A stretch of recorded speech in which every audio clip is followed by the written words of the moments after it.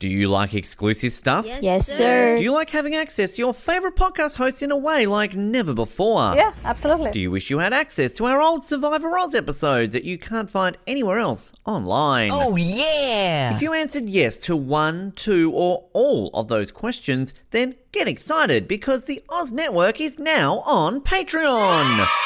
That's right, your favourite podcast has jumped on the Patreon bandwagon to enable a better listening experience for you, our listener. For more details, simply head to www.patreon.com/Oz Network, where you can sign up for as little as $3 a month. It'll be the best decision you make since that last bad one you made.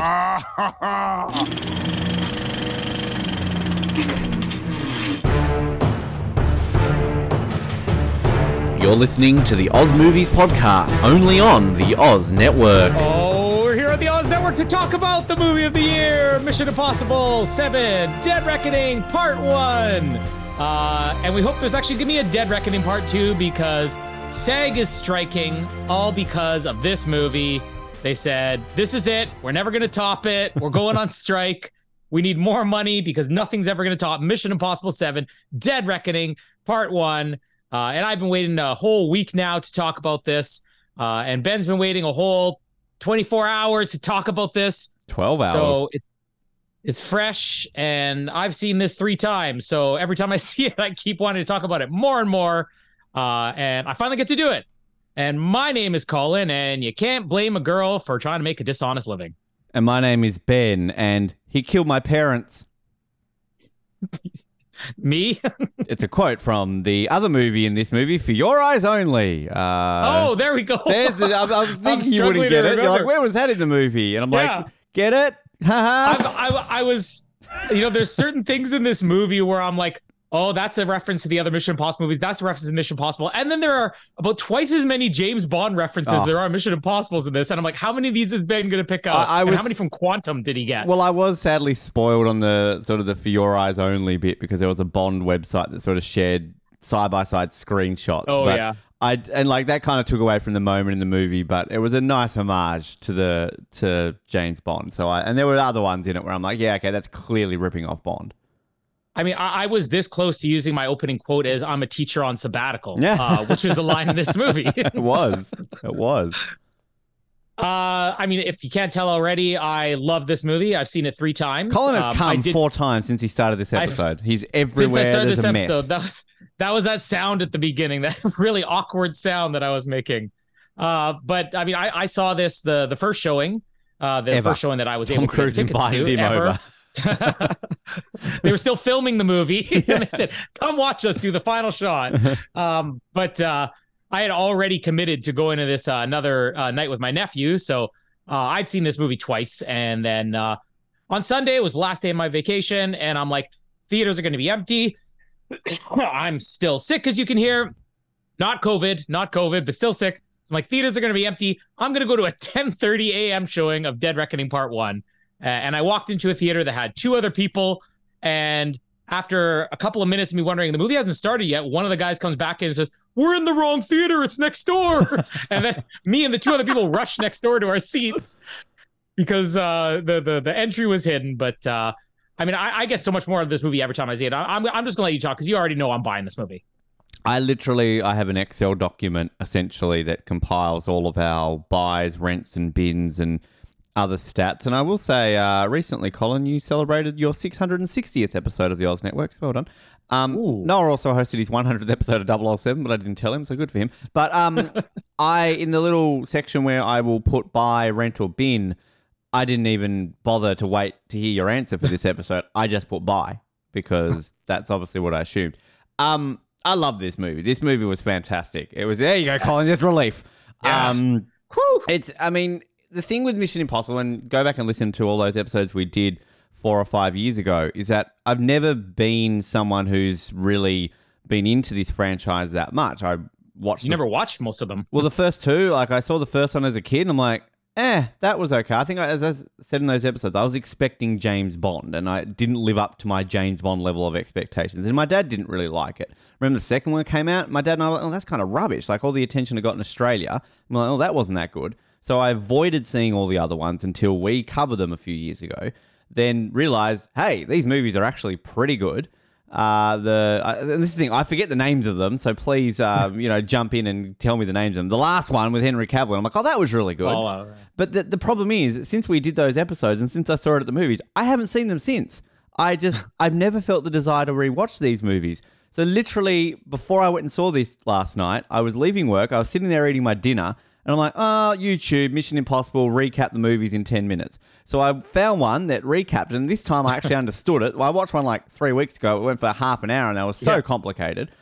This one was quite concise and easy. So I'm like, okay, which helped because there was at least 2 people in this movie. I'm like, oh, they were in another movie. But then I see a movie like this, and it's just balls to the wall, go, go, go, go. It's shot fantastically. It's fast-paced. This is a 3-hour movie, essentially, and it feels like it's a 90-minute movie. Just everything about this is exciting. Tom Cruise, just get him up here. I want to lick his gay body because what a man. I didn't get a hi, this is Tom Cruise, welcome to my movie introduction. I'm a bit disappointed. But, I mean, everything about this is just epic. And it's done in a way that it is part 1, but it's not like Matrix Reloaded levels of dickery. Yeah. And it's been a while since I've seen Avengers Endgame and Avengers Infinity War, but I mean, that still ended on more of a like, oh God, only 6 months or a year till that comes out. This one, you kind of like, well, I can see there's definitely going to be a sequel, but it's also got a bit of a satisfactory ending as well. So, I mean, everything about this, and I didn't see it on an IMAX or a VMAX or anything. I just saw this on the standard film, but there are still sequences in this film where even without the joy of a giant IMAX screen, you're still like very tense, like that train section, like holy fuck. Just so good. I am debating going to see this again because I thoroughly enjoyed this film. It was fantastic. I'm actually trying to convince Jamie to go again tomorrow. Or Friday, I guess. There's one thing you can offer Jamie, and you could, Colin, you could do anything. If you go with me, I'll. And I'm like, is this the same thing that Tom Cruise offers? Let you watch Keanu shirtless by yourself and buy new batteries. That's all she needs.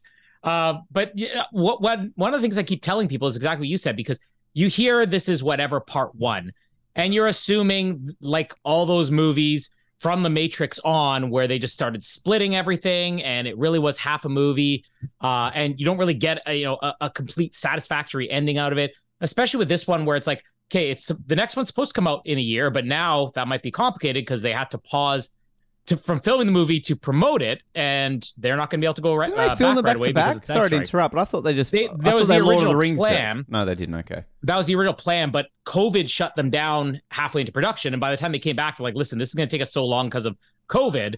We'll just wait to do the next one." And then, of course, they break filming part 2 to promote this movie, and now that the promotion's done, there's a SAG strike, and okay, I guess we're going to have to wait. So who knows? The next one could be pushed back, but such a smart idea to just make this its own movie, even though it is Dead Reckoning Part 1.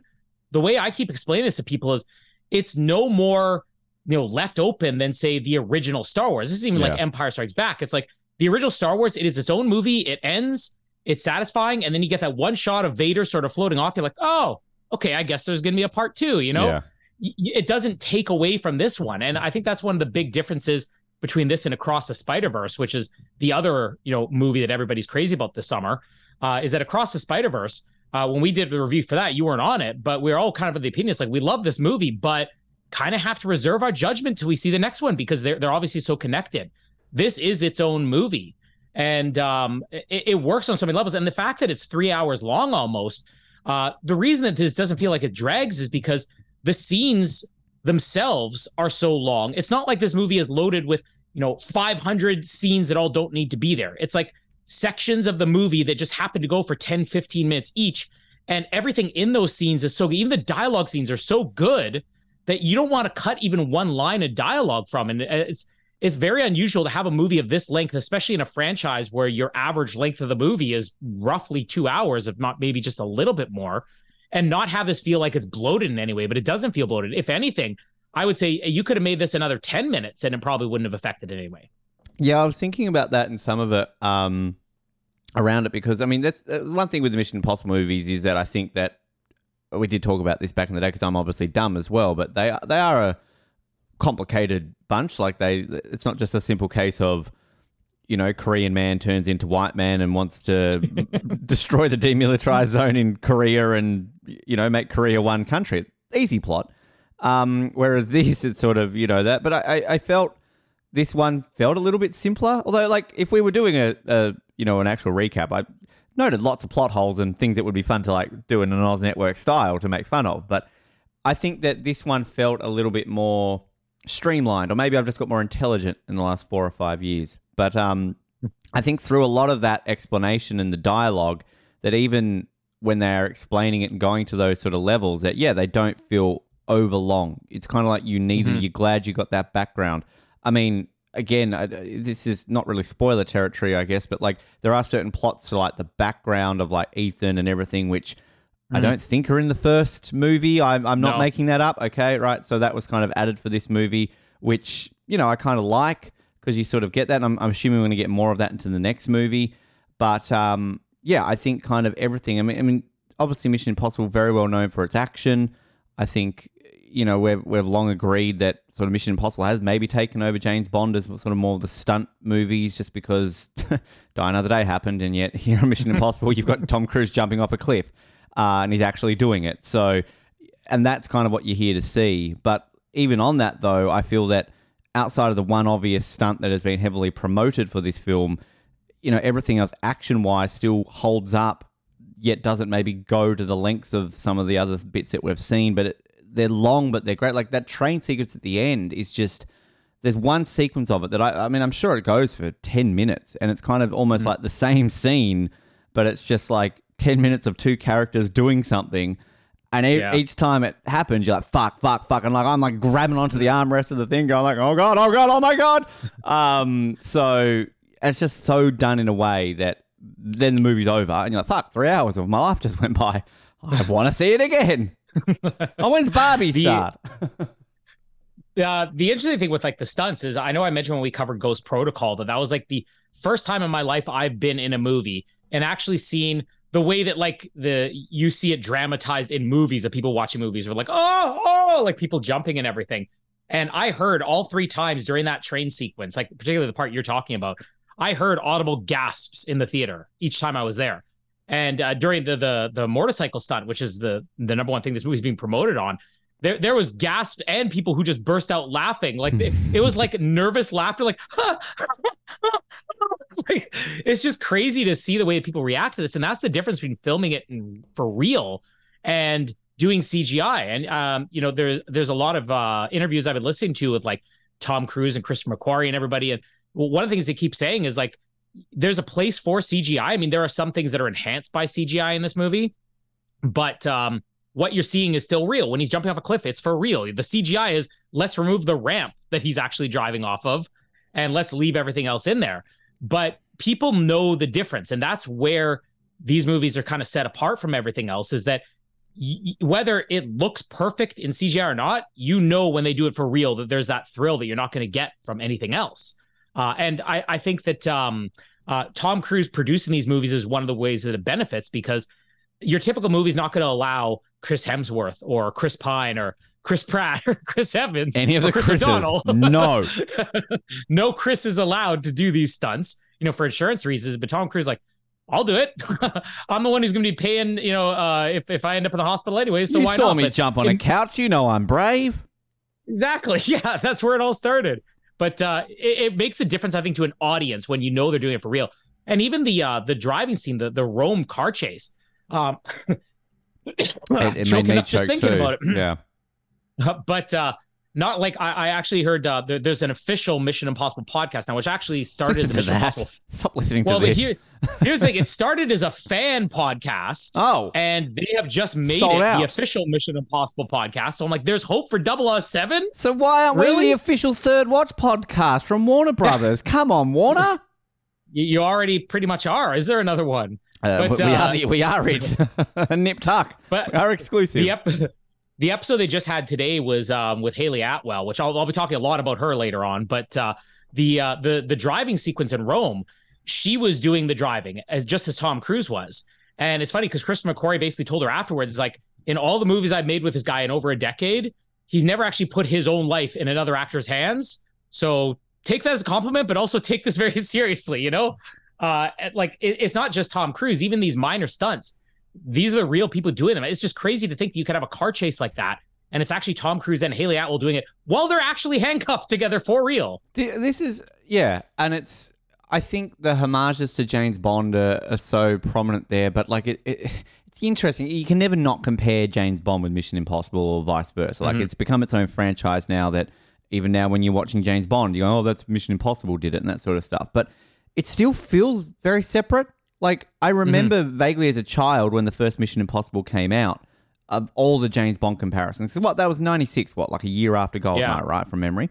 And the TV series was done essentially based off the back of the James Bond phenomenon, right? So, like, it's always been intertwined. But it is also done on a level, though, where you can and you are the perfect person to speak about this because you are a massive Mission Impossible fan and a massive James Bond fan. I'm sort of just in the shadows as a Mission Impossible fan and a massive James Bond fan.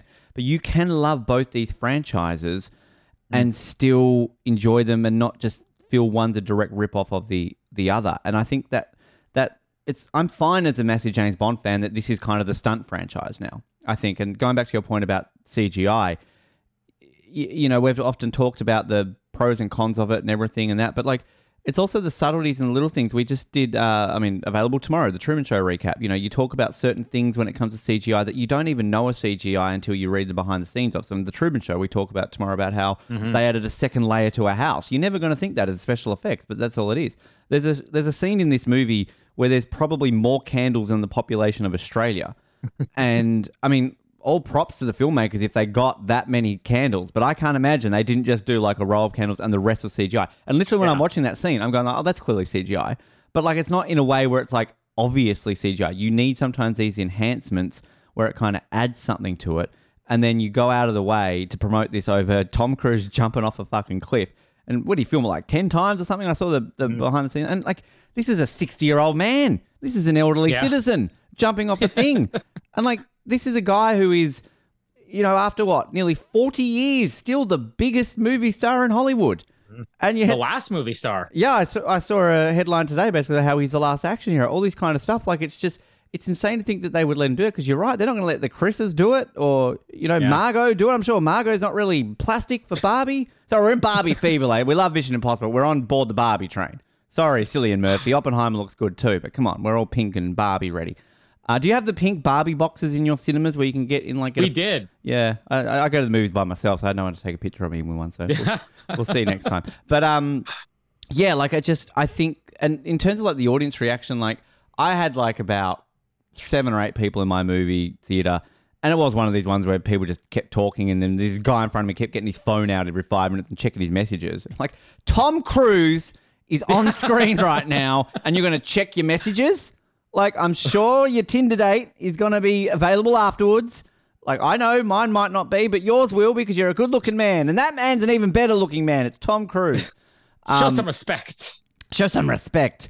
I don't know what the point of what you were saying was, and I've just gone on my usual Ben Waterworth 87 tangents. But I got a Barbie mention in there, and I'm happy. Just one thing I saw today. It was basically a meme saying, like...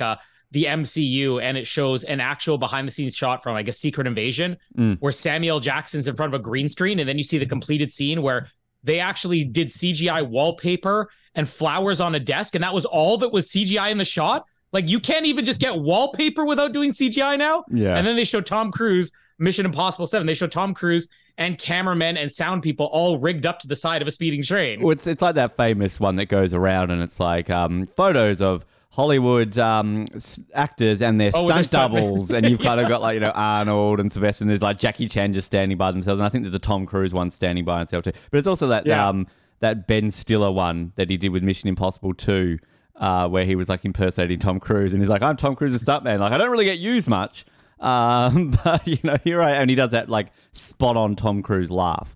But one thing I just wanted to add quickly before you move on is I think it was Noah, wasn't it, shared a meme in our 007 Download Now group, and he was like, oh, comparing Tom Cruise to the age of his like Mission Impossible girls, and it was like, oh, he's overtaken Roger Moore now as being older. And as I pointed out, like, no disrespect to Roger, we love you, Roger. Rest in peace, Roger. Thank you very much, Ben. I'm enjoying heaven. I'm sure you are.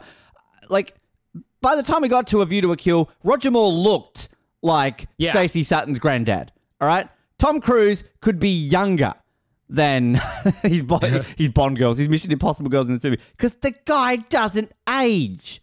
Like, seriously, I think I look older than Tom Cruise right now, and I'm literally half his age. So, I mean, what a man.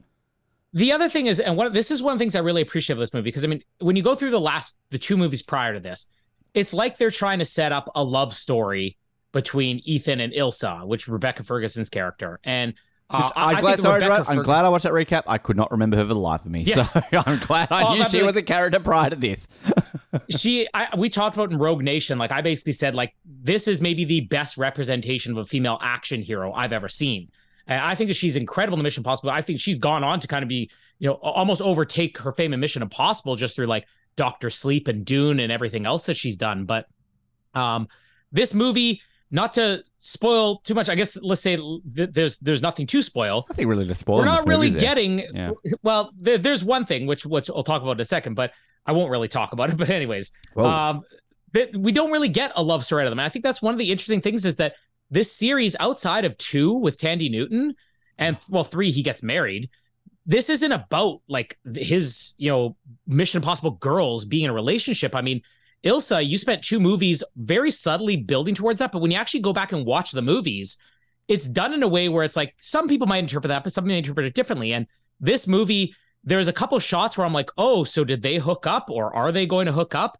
And then nothing sort of comes of it. And there's actually a story that I read here. I wanted to read this because I think we in particular will get a kick out of this. It's basically talking about how they decided not to go with them being a couple in this franchise because basically couples are boring, to quote Rebecca Ferguson. They had a scene that was filmed in Fallout where they kissed and they cut it from the movie. They're like, yeah, it doesn't feel right. And I think that's one of these things where they're building towards it. Like, no, we'll build towards it. Exactly. Every time I get a chance to kiss Tom Cruise, they cut the scene. I'm in more. Every time you want to kiss Jamie, you're like, no, let's cut that from life. We don't need that. Oh, Jamie, relationships that's are boring. Right. Somebody You're else. Woman, Colin. You're woman. A woman. A woman. But in this movie, they talked about there's a scene where they're kind of like got their arms around each other on a balcony or everything, and Rebecca Ferguson was basically saying, this is just supposed to be the same relationship he has with the guys.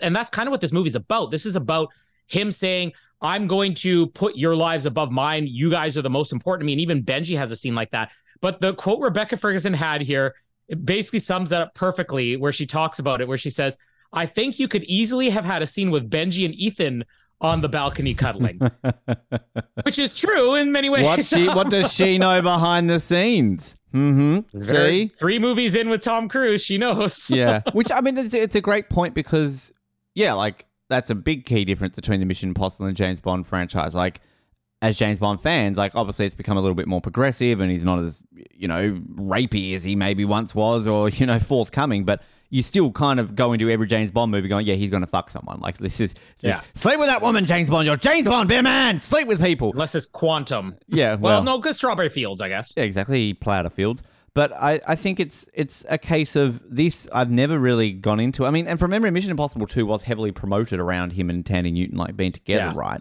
So it's never really... Tom Cruise going around like, and like you feel that is Tom Cruise as well because he doesn't want to kiss a woman. Woman, I'm not kissing her. And secondly, it's like, well, he focuses on the action, and I think it's done in a way. And like, I will say that I and this is racist because they're 2 white women. But I honestly thought that both Ilsa and the other woman were the same woman in this movie because they kind of look the same to me. Like, they all look the same to Ben. All white women look the same to me. Come on. But I mean, not to take away from what's her name, Vanessa Kirby? Haley. No, Haley. Okay, so which one? Haley Atwell. Oh, hang on. So yes. Vanessa Kirby is Vanessa Redgrave's character's daughter. I thought she was because when they mentioned her mother, I'm thinking like, hey, that's woman. And in the last movie, and I didn't realize this till recently, but in the last movie, they were 3 scenes into filming her character before they said, why don't we make her the daughter of Vanessa Redgrave from the first movie? Because she was in the last one, right? Yeah. She was, yeah. But in this movie, like, you could tell she is playing Max, Vanessa Redgrave, in that movie. Well, like, she's got a lot of the mannerisms and looks. I mean, on that, I don't know if you were transitioning to the casting, but like, so like Haley Atwell, she was fantastic. Like amazing. No one in this movie is bad. I'm just saying this right now. I'm not just trying to make this a gender thing, but like, I think outside of Tom Cruise, my favorite were the women in this movie because I fucking loved Hayley Atwell. The henchwoman. Oh my God. Oh man. She is I'm glad you said her name because I was going to butcher it, but she was insanely good. And this is something where I'd sort of seen the cast, and then when it's sort of, they do their Mission Impossible pre-title James Bond style scene and all the people are coming up on the screen, I'm going, I don't know who any of these people are. And I kind of like that. Like, I kind of like when you, like, if all of a sudden you see, like, Carrie Yules is in this movie. That excited me. Like, hey, it's Jonas. There he is. It's the Claw. Nothing can stop that Better than what you sniff. Exactly. There is a man I've stood within a meter of. There he is, Carrie Yules. But I don't even think his name was in the credits. So it's kind of like, cool. But then, like, it makes you not have these expectations. Like Angela Bassett's picture was on the wall. Was she the president now? Yeah, by the way? I was wondering if you caught that. Spoiler alert. I think that this that one of the 3 opening scenes is basically a meeting of what I guess is supposed to be all of the intelligence chiefs. So you got the CIA, the DOD, the NSA chiefs. She's the only one who I guess isn't there because she was like a CIA head, but they put her picture on the wall. So I think it's supposed to be like maybe all their pictures are in the room and she's just the only one who wasn't present. But I don't know if I was reading too much into that photo because a lot of what Americans do in their government agencies, they will have a photo of the president of the wall on the wall.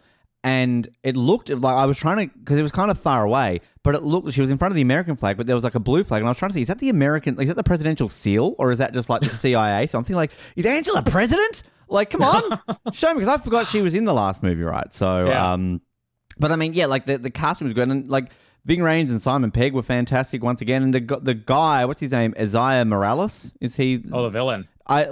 Is he off things? He looks familiar. Yeah, I didn't know him from anything, and I think I kind of have 2 opinions on him. One, I felt like the first time I saw this movie that his character was very underdeveloped, but you can kind of imagine he's gonna be a bigger part of the next one, especially with what his connections are to Ethan. Will probably be revealed more in the next one, but. There's nothing this guy has made that I would know him from or had seen him in even.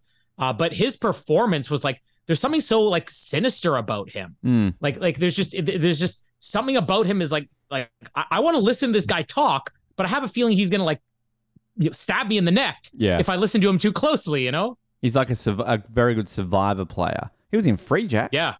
That's where I knew him from. He played Ripper in Free Jack. But I mean, do you like it when they sort of go with maybe lesser known? Because like it's sort of based on that recap, and from what I can remember, this isn't a franchise where they often rely too much on bringing people back. Am I correct in saying that? Yeah. Like obviously outside of Simon Pegg, Ving Rhames, it's sort of, and Tom Cruise, I guess he comes back. But I mean, it's sort of not like, I mean, there's obviously one obvious person who comes back from the first movie who I have no fucking memory of him. I was expecting it to be Emilio Estevez, but he's got an elevator shaft in his head. But, yeah, I mean, I don't know. I like kind of almost these unknown people. And Henry Cavill last movie, obviously, but they don't really seem to go for these big people either. Yeah, like they, outside of Ving Rhames, nobody's been in these movies longer than, I guess, Simon Pegg. But Simon Pegg only came into the third one, and that was a very small role. They've only recently started to bring characters back. Like this is the most that's come back from a previous movie. But also, like you said, like not getting the biggest name actors, like even Rebecca Ferguson, when I remember when she was cast and there was the big news, oh, this is the new, female lead in the Mission Impossible movie. I just remember looking at her and being like, she doesn't look terribly excited. I even talked about the recap, but she doesn't look exciting, you know? And then you see the movie and you're like, wow, like I understand why Tom Cruise hired her. But I mean, Hayley Atwell's, I guess, known for one thing. And she's the one that I think every time I see this movie, I get more and more appreciation for her performance. Not in a way that I think is very obvious to an audience. Obviously, she did the Captain America movies and the Marvel movies and had the Agent Carter TV series. Oh, like, that her? She has yeah. Sorry. She has a following. I see it now. Okay. But for something small, and I remember seeing the Captain America movie, like when that came out over 10 years ago and thinking like, this woman's going to be a movie star. And then she did the Agent Carter TV series. And then every couple of years she pops up and cameos as Agent Carter again. And it's like, what else has she done? Like, what I kept wondering, like, what's it going to take for her to become a star? And she's said in multiple interviews recently that, like, no disrespect to Marvel, although she seems to have some pretty negative things to say about Doctor Strange, her role that she had in that. But she's saying she's basically been waiting for her entire career to have a role this good and a role of this size that really delivers. And here's somebody who's now into her 40s, and she's just now being put on the map by Mission Impossible, even though people had kind of heard about her before. The best things to me about her performance is things that are kind of structured, as I found out in the edit. The interview the podcast interview I heard about with her today, she was saying that when she screen tested for this movie, she went in and did a couple of takes for the same scene. And one take, she did it just kind of on her own. She's like, I don't know what they want from me. So one take, she's like, I'm going to play it like I'm, really holding back information, like I'm somebody to be suspicious of. And the next take, she's like, I'm going to play this exact same scene like I'm willing to talk. I'm willing to give up all the information. And then when Christopher McQuarrie and Tom Cruise hired her, they said, okay, so that thing you did in your screen test, we want you to do all those things. Do one take where you're doing it this way and do another take where you're doing it another way. And we'll decide later on what is going to work. And in the end, they kind of pieced it together with sometimes she needs to be suspicious. Sometimes she needs to be kind of vulnerable and everything. And it just works so brilliantly. And it's, you would think, okay, well, this is just something they put together in the edit. But like, how many actors can be that consistent with a performance while playing it completely different? She's somebody who's actually even been on the Tom Cruise, Christopher McQuarrie radar for a long time, because she had, I guess, screen tested for Oblivion, the movie that he did over 10 years ago. And he ended up casting Olga Kurylenko instead of Haley Atwell. And then she screen tested for Jack Reacher, and he ended up casting Rosamund Pike instead of Haley Atwell. And now he's finally like, I keep casting Bond girls. Let me just make my own Bond girl. It's like, I'm sick of casting this. Halle Berry's not busy, is she? Oh, shit. All right, let's Marvel girl. Let's go for one of them. But like the thing that I appreciate the most of her performance every time I see this, and it's a common complaint I have when we talk about like action movies or, thriller movies, is that if the characters aren't scared, the audience is going to be scared. And she was sort of playing this when she, like the first scenes they were filming, where she was playing it one of two ways. She's like, I'm either going to play it very like flirty. And then they're like, they actually cut. They're like, no, what are you doing? Don't do that. We don't want that. She's playing it the way that she assumes. With Tom Cruise. Yeah, well, but there we go. We got another way to take that. But she was sort of assuming they want me to play this character the way that your typical female lead in a movie like this is played. So she's playing it like an old school Bond girl be. And then she was sort of playing it like a damsel in distress. I'm like, no, seriously, what are you doing? Like, stop trying so hard and just be yourself. And then out came this performance where if you were to describe this performance, you'd be like, well, that's a weak female character. She's scared. She's a bad driver. She's scared all the time. And it's actually the exact opposite. Yeah, great. Because what it does is it enhances these scenes where she's playing a thief and you're like, she's so good at these other skills, but she's so relatable because these other things she sucks at. And then the scenes like on the train where there's like a brilliant moment where she's like clutching Tom Cruise and he's like, do you trust me? She's like, no. And then he's like, do you trust me again? She's like, okay. When you see that fear, the audience is afraid. And even she said that in the interview. She's like, it makes no sense for my character to be out there, kicking everybody in the face and being like, oh, I got this. She's like, because then the audience isn't going to actually be in that position. So finally, somebody who gets it, be the audience in a role like this. And you can still come across as a strong female action hero while being, I guess, a little bit scared and vulnerable at times. And I think as we always point out as well, and I think this is maybe where we are finally at that crossroads of movies where we're seeing it more and more now, that a strong female character is just a character. It's never relatable. It's not shoved in your face. It's not Captain Marvel. Yeah. It's not Force Awakened. It's not this moment you need to go, hey everyone, this person doesn't have a penis. They're different. So you enjoy it. Like it's literally a character. And who just happens to be a female that is different to maybe what in the history of movies we've mainly been used to play this type of character. And that's what I love. That's what I love. And it goes back to your point about the romance side of things that, often they'll kind of overdo it with the fact that, okay, we've got this strong person, but we need to have a romance in there because clearly man plus woman equals love. And there's sort of implications of stuff going on here, but not on a level where you feel Ethan's doing it to get his dick wet. It's more because he just genuinely cares for this person. And I think it's also on that level too that you then get that sense of they're going off that trope of, are we setting this up to kind of be the female replacement to Ethan Hunt? Just the way they do it. But again, it's not done in a way where it's so obvious. It's not fucking Terminated, where it's like, oh, John Connor's killed in 2 seconds, but look, women for the next 2 hours. It's not done in such a way where it's like that. Even sort of like what we talked about with Indiana Jones a couple of weeks ago, you sort of felt that like that was a bit more down your throat in a way, but still done in a good way. I appreciated everything about it. And you're right, just like the level... Because she's a complex character. Like, you kind of don't know her motives. This is what Indiana Jones kind of lost it a little bit with Phoebe Waller-Bridge, is that you kind of got confused over her motives, and she almost came across as unlikable, her character at times in Indiana Jones, whereas here she doesn't. Hayley Atwell is not unlikable at any point in this movie, even though you don't fully understand what she's after. And then at the end, you really do the way they sort of set it up. So, yeah, absolutely fantastic. And, like, I feel stupid that I didn't realize that this was... Peggy what's-her-face. Like, I mean, again, it just comes down to my knowledge of the Marvel movies that I know who she is now. I'm like, oh, yeah, clearly that's her. But, yeah, no, everything great. And do you like the assassin lady, the henchwoman? She's amazing. So now, good. Do you know, we saw her and we reviewed another one of her movies recently. No, did we? But you wouldn't recognize her. She plays the Mantis in Guardians of the Galaxy, which, again, you would not recognize her from that to this. But like, I can kind of see, like, yeah, okay. Like, if I now picture it, yeah. She is a Bond henchman. She's amazing. So good. And it's funny. She was one of Jamie's favorite things about this movie as well. And the same thing, you have, in this case, a villain character, but yet she's not perfect in every single way. There's weaknesses to her character, which you definitely see close to the end. She doesn't have to talk in the movie, and she just commands the screen. Yeah. And I think where it actually helps having her in this movie is that the villain himself only really has one or two, I guess, action scenes in this movie. He's not kind of the action villain. He's like the behind the scenes guy. So having her in this movie, I mean, you really need that, especially with like a 2 hour, 45-minute runtime. And I think just in general, the Mission Impossible movies always kind of work because you never know who to trust. Like in the last movie, Angela Bassett, you're like, okay, so is she supposed to be a villain here? Like, you don't know. And even the guy who comes back in this, like, hey, Henry Cherner, he plays Kittredge, who is Ethan's boss in the first movie, but then when he has to go rogue, they basically set it up like he's supposed to be the villain, but you're like, no, but then he turns out he's not. And in this movie, one of the most interesting things about it is that you don't really know where he's coming from in this, because he's in one of those opening scenes and he's the first person who's sort of suggesting, oh, this thing out there, this AI or whatever, the plot device for this movie, we can control this. But then later on, Ethan's saying he's the guy you can trust.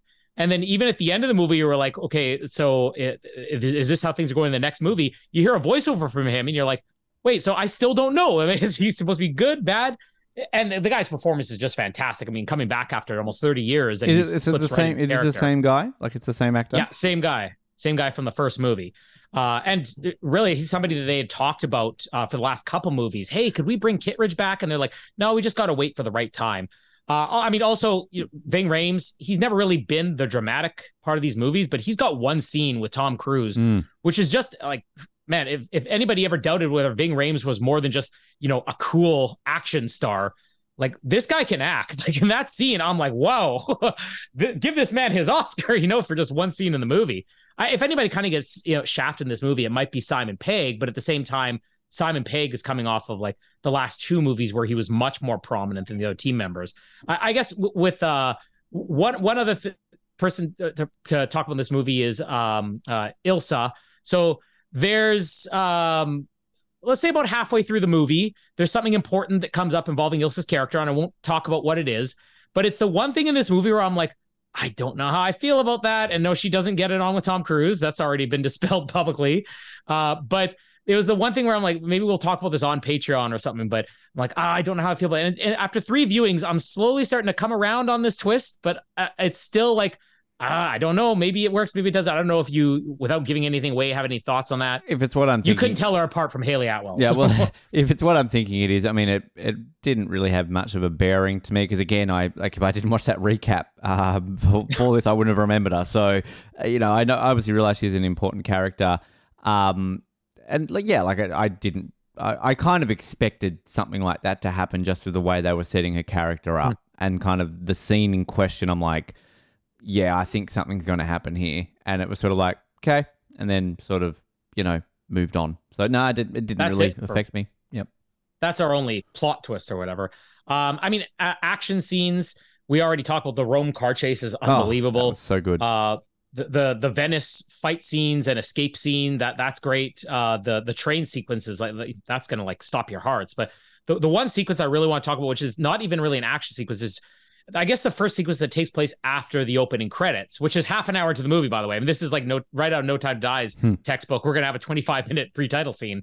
The airport sequence in Abu Dhabi, which is just your classic spy thing. Like this is like From Russia with Love style spy, where we got to get this thing off this person, and then this person's out to get us. I mean, I would actually struggle to pick a favorite scene in this movie between that and the train sequence at the end, and that has almost no action in it. Like even when this movie is not action, the plot just works, and it is a simple plot. I think that it's probably one of the more complicated Mission Impossible plots, but it's presented in a way, particularly because of how the pre-title scenes happen, where you get the information you need to know. You're probably a little bit ahead of the characters in the information department. But even in a sequence like that where there's no action, I'm just like glued to it. And I'm like, man, this is like, the episode of the week. This is a TV series, and now we're just moving on to the next episode after that. And it just transitions seamlessly from like one sequence to the next. I love how you said this is one of the more complicated ones, and yet I thought this was one of the easier ones. There was one sequence where I still don't get. Like, there was one bit where there was like an exchange going on, and they're trying to go, well, if I do this and I do this and you do this and I'll be here tomorrow and you do this, I'm going like, hey, can we just rewind that back a bit? I don't, what? Well, and I think when I'm saying that it is one of the more complicated plots, but it is made, you're right, because as far as a viewer, it is made easier, but it's made easier by that like basically the pre-title sequence is made up of 3 separate scenes. And what I found out is that the first sequence, which is, I guess, the most important one, which is like a Hunt for Red October submarine style sequence, that was originally supposed to be part of the next movie. And they said, no, we're going to move it up here because if you put this scene here, it makes the plot easier to understand. And then the other scenes, after that would have, I guess, basically been it. But you just, something small like that. Like if you don't have that one scene at the beginning, you're going to view the plot completely differently. You may not even be able to properly follow it. Yeah, it's kind of like, again, spoiler alert for the Truman Show tomorrow. It's like there's one scene at the beginning. If you remove that, you can make it a completely different movie. I love the airport scene. I think it was fantastic, and it's good to sort of have that classic level of spy because, yeah, you go into this going, oh, he's going to jump off a freaking cliff on a motorbike, and you know what you're going to see, but then you just kind of need that backfill. Because, like, the thing with that, which was, like, really, really clever, was just you kind of had these added plot devices that were happening. And then even, Ethan doesn't know about it, and that just adds drama and tension, and it's just everybody's playing off each other. It's fantastic. And then you've got the who are the guys that are chasing him, like the CIA guys? And that guy's off something. Shea Wiggum. Yeah, what's he off? Chief Wiggum. Shea Wiggum. There was something we saw him in recently that we talked about. The other guy was in Greg Tarzan Davis. The other guy, the younger guy of that duo. He was in Well, he was in Top Gun Maverick actually just last year. Yeah. Shea Wiggum is Kong Skull Island, so he was in that. He was in Joker. He's like a bunch of Fast and he looks like movies. an everyman. Like looks like he's like lots of things. He's like, oh, that guy, Silver Linings Playbook. He was in that. Gus Grissom in First Man. Oh yeah, we all remember that movie. God, remember we saw that. He was in Vice. There you go. Anyway, but I just love kind of just the way that's going around and everything as well. And that's sort of Simon Pegg's maybe key scene to shine as well is in that part of the movie. But I just want to touch quickly. You mentioned the car chase, like I don't know if that's really a Spectre reference because that was what threw Rome as well. But I mean, we've had 2 sort of spy franchises in Rome in the last decade that have had fantastic car chase sequences. Because, I mean, a car chase sequence is just now in Fast and Furious movies. Yeah. That's all they care about. Whereas, like, those are all CGI. Whereas you think about where did these start? James Bond movies. So, and this one, like, I don't really recall, Mission Impossible 2, there was the car sort of motorbike chase through the streets of Sydney, right? But has there been many car chases in Mission Impossible films? Yeah, well, there was a big one in Rogue Nation, and then in Fallout it was involving more like giant trucks. It was like SWAT team vehicles and everything. Wasn't there one with a sandstorm? Was that the Rogue Nation one where they're like outrunning a sandstorm or something? No, that was Ghost Protocol. So there was a brief car chase in that, but that was more like chase them down in a sandstorm. Like literally, I kept like going into this going like, oh, I'm going to see the 5th Mission Impossible. It's like, no, it's the 7th. I'm like, what? There was 2 others? And then when I watched the recap, I'm like, oh yeah, like because I think like 4, 5, and 6 all are the same movie to me, and I don't know why because I know they're different and I know they're great. But like, I'm like, the first two were kind of crap. The third one's Philip Seymour Hoffman, and the next three are all the same, aren't they? But yeah, I like that car chase was fantastic, and just the level of comedy that they like. This is what movies should be, with the quippiness and the funniness, and just like mix it with the action. Don't go full Marvel. Like, that's just, you go full Marvel and it's just dumb. You never go full Marvel. Never go full Marvel with the quips. Like, you've got it on a level where it's not even, like, we said this for No Time to Die. They did it on a level where it's like, okay, this is back to what Bond should be. Like, it's kind of that level where, besides the obvious one of, the eye exploding at the end when you've got the little cue note of ding, like that's a joke. This is just like done in such a way where it's just so good, and it just mixes with the action. It's tense action. And it's also like that level where you don't know who the henchwoman is at this point. Who's this woman chasing them? Like, who is she? Yeah. And then you've got, Chief Wiggum and Tarzan Smith from One World chasing them as well. Like, it's just, it's so much happening. It's great. But again, I like the airport scene. That was your initial conversation point. Yes. So I'm going to buy this movie. I'm also in advance going to buy Dead Reckoning Part 2 next year. If you want to just mark that down. Really? Now. Well, okay, let's just say this right now. Putting this out there, a year away. What if they announce, and joining the cast of Dead Reckoning Part 2, Madonna? And halfway through the movie, Ethan removes his mask, and this whole franchise, he has been Madonna, and this has just been a backdoor pilot to Die Another Day 2, Madonna Reckoning. Are you still going to buy it? No. Yeah, I take it back. I will withhold. I'm leaning towards a buy, but I might bin it. Nick Offerman's in the next one. That's something to get excited about. Well, when I think of Mission Impossible, I shouldn't joke. I mean, I don't think you've watched The Last of Us yet, but I mean, the one episode that everybody talks about is his one episode in that. And if you doubted the acting ability of Nick Offerman, fucking hell, watch that episode. It's insanely what a man. Good. Yes. Are you buying it? No, Colin, this movie shit. Yes, absolutely buying this. Which I actually don't know what I did with all the other Mission Impossibles. Would you? Where would you rate this? Think that, if you had to, off the top of your head? That's where I was going to say, seeing this movie multiple times, it really does get better with each one, because after the first viewing, I'm like, it would be somewhere in the middle for me. And then after the second viewing, I'm like, oh, it's maybe top 3. Now I'm kind of saying like Ghost Protocol, the fourth one, the Burj Khalifa one, that's still my number 1. But this is kind of battling it out with Rogue Nation for my number 2 now. And I mean, I've seen it 3 times in a week. Who knows what's going to be like when I see it 7 times in 2 weeks. But yeah, it's right up there for me. Like, this movie just keeps getting better and better. You know what takes precedence in Colin's life, right? Like, this is a man who has 3 very young children, a wife, a job, everything else, but he can clear 9 hours to watch Tom Cruise. I told that to Jamie too. I mean, I got sick on my vacation last week, so yeah, a lot I'm of my you plans timed your sick shot. well. Like. Yeah. But I told her, I'm like, I basically spent an entire one of my paid work days watching Mission Impossible. I'm looking here. So I rented the first one, I binged the second one, and every other one after that I've bought. You rented number 2 and bought every other one. That's what I thought, yeah. Yeah. Screw you, number 2. But you know what? Number 2 is actually Jamie's favorite. Big surprise from the woman whose favorite Batman movie is Batman and Robin. Come to Sydney, and I will take you, or get Jimmy to take you on a personal tour. I've been to the ending location, as I said, and the bit when he like makes it out with Tandy Newton. That's like right next to the Opera House. I can go to that tomorrow if you want me to. In all honesty, I mean, even though 2 is easily my least favorite, I still watch it all the time, and I never complain if I have to put it on. I mean, it's nowhere near as good as the other ones. You did mention something that we might be covering soon, which is Barbie. Oh, and Oppenheimer. And maybe Oppenheimer if we got a shot at it. But I mean, I just saw this week, Paul Schrader, the guy who's the writer of Taxi Driver, which is considered one of the greatest movies of all time, has said that Oppenheimer is the greatest cinematic film of the decade, or the century, he said. So the decade, so, 3 years old, mate. For the century. I mean, it's 3 hours long, so it's slightly longer than Mission Impossible: Dead Reckoning. And then you got Barbie, which, talk about counter programming. I mean, I'm trying to remember which, there was the week that The Day After Tomorrow came out, The Day After Tomorrow, and whatever else was out that week. That was like 2 weeks where 2 movies were both over like $70 million. We talked about that on The Day After Tomorrow. This may be like the next biggest, where we're going to have like two movies both over like $60-70 million opening weekends. Because Oppenheimer, this has basically become a joint marketing campaign. Like, what is this? Barbenheimer is the newest thing where they're combining it. Day After Tomorrow, Shrek 2 was in its second week. Was that what you maybe and like at? They were both over like $70-80 million yeah, that week. Shrek 2 in its second week had 72 million, Day After Tomorrow 68 million.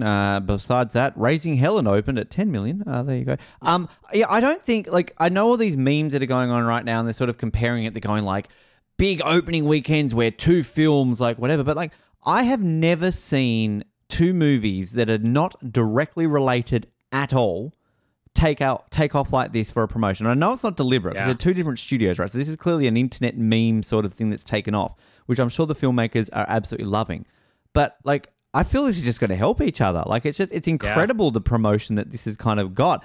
Even the fact that you literally have Tom Cruise like standing outside a cinema going, got my tickets to Oppenheimer, got my tickets to Barbie.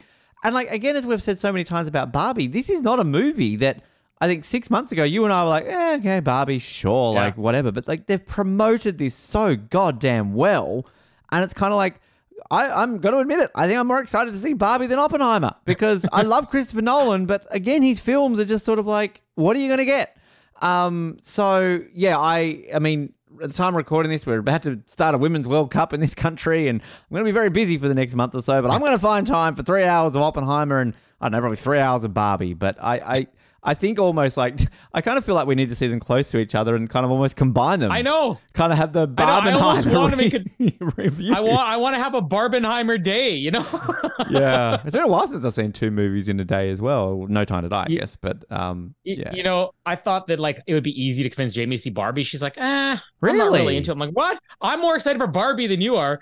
And then Oppenheimer, she's not really that interested in. But the funny thing is when we saw one of the many times we've seen the Oppenheimer trailer, she turns to me, she goes, so is this like based on a true story? And I'm like, yes, Jamie, about Oppenheimer, the creator of the nuclear bomb. She goes, oh, and was there like some accident or something? I'm like, it was called Hiroshima and Nagasaki.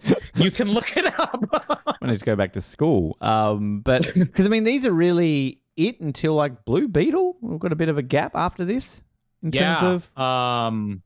Yeah, because I think there's the Expendables, but that's like at the end of the summer, and who even knows if that's going to be any decent. I won't see that. I think Need for Speed. I'll probably go see that. Gran Turismo. That the video game car movie. The one without Jesse. Yeah, this one's got Orlando Bloom in it. I mean, I'm much rather him be in the one that I wouldn't go see versus I'd rather Aaron Paul in this because Orlando Bloom can. Orlando Bloom's a poor man's Aaron Paul.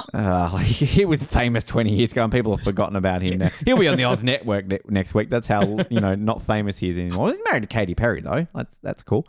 But, yeah. And also, this Saturday, Nip Tuck, the reunion. Yeah, big. It's been recorded. It's happening. It's this Saturday. Nick and I will also have a little bonus, little retrospective that we will have as well for that. And Truman Show tomorrow, Colin. Yeah, anniversary month is almost closed, and 24 as usual. Yes, and Mondays. We're about to record our next episode for that as soon as we hit stop on this one. Oh, so 5. This episode will self-destruct in 5, 4. Oh, that should have been my closing line. I know you should have said that. I'm taking it now. I'm taking it. All right, you take it. You take it. All right, so yeah, stay tuned for any of those exciting episodes and Barbenheimer joint review coming soon, I'm sure.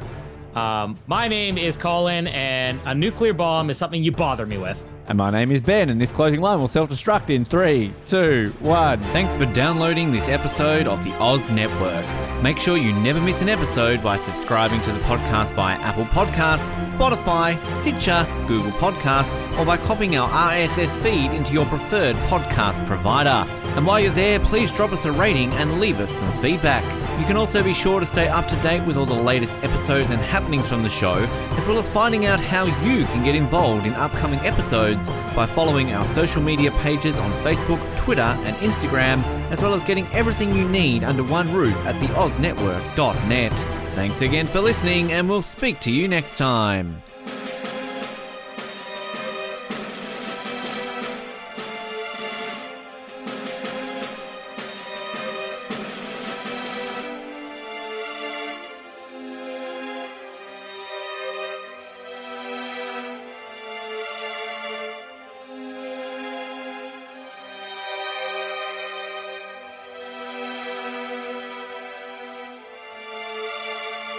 Do you like exclusive stuff? Yes, sir. Do you like having access to your favourite podcast hosts in a way like never before? Yeah, absolutely. Do you wish you had access to our old Survivor Oz episodes that you can't find anywhere else online? Oh, yeah! If you answered yes to 1, 2, or all of those questions, then get excited because the Oz Network is now on Patreon. That's right, your favourite podcast has jumped on the Patreon bandwagon to enable a better listening experience for you, our listener. For more details, simply head to www.patreon.com/Oz Network, where you can sign up for as little as $3 a month. It'll be the best decision you make since that last bad one you made.